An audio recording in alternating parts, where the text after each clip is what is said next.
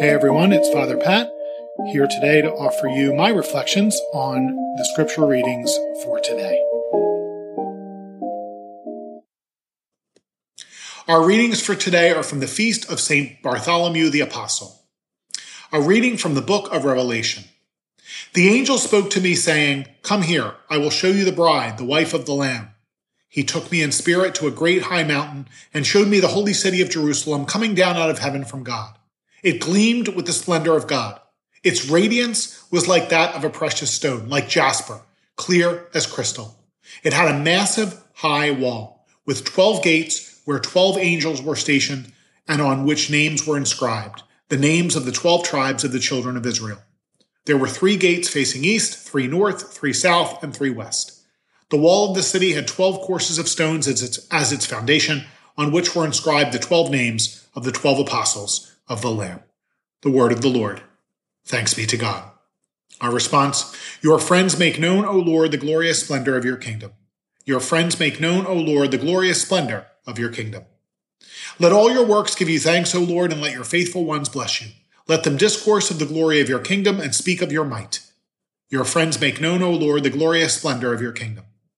Making known to men your might and the glorious splendor of your kingdom is a kingdom for all ages, and your dominion endures through all generations. Your friends make known, O Lord, the glorious splendor of your kingdom. The Lord is just in all his ways and holy in all his works. The Lord is near to all who call upon him in truth. Your friends make known, O Lord, the glorious splendor of your kingdom. The Lord be with you. A reading from the Holy Gospel according to John. Glory to you, O Lord.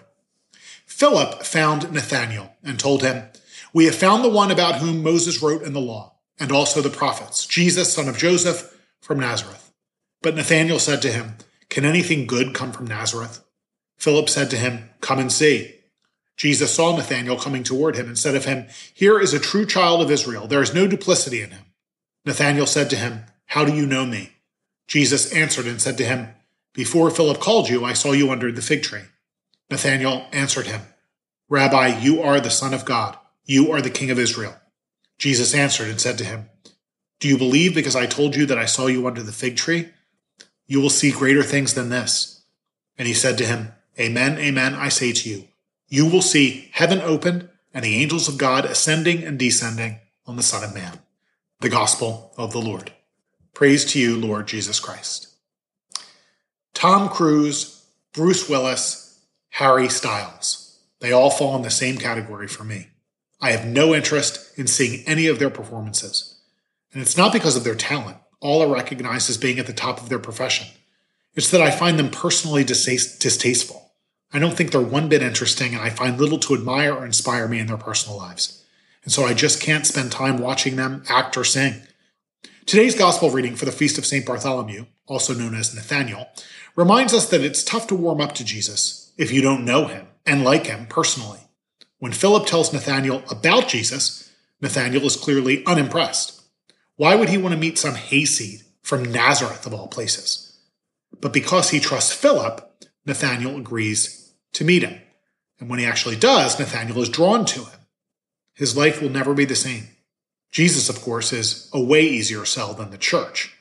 I don't think I've ever heard anyone say that they had a bad opinion of Jesus, even non-Christians. The church, however, that's a different story. Some people who have heard about the church but never truly encountered it have a terrible opinion of it. And sadly, some have encountered the church, along with its legion of imperfection and sin, and said, "Why would I want to be a part of that?" So people are not getting to know Jesus because of us. Unlike Philip, we've lost our credibility. And that's a huge problem. Our first reading presents the church as the bride of the Lamb, adorned in beauty. It's our responsibility to at least cooperate with God's grace in making that vision a reality. So get off the sidelines. Philip didn't give up, and neither should we. I warn you, though, we've got our work cut out for us. May Almighty God bless you, the Father, the Son, and the Holy Spirit. Happy feast day, and say a prayer for me.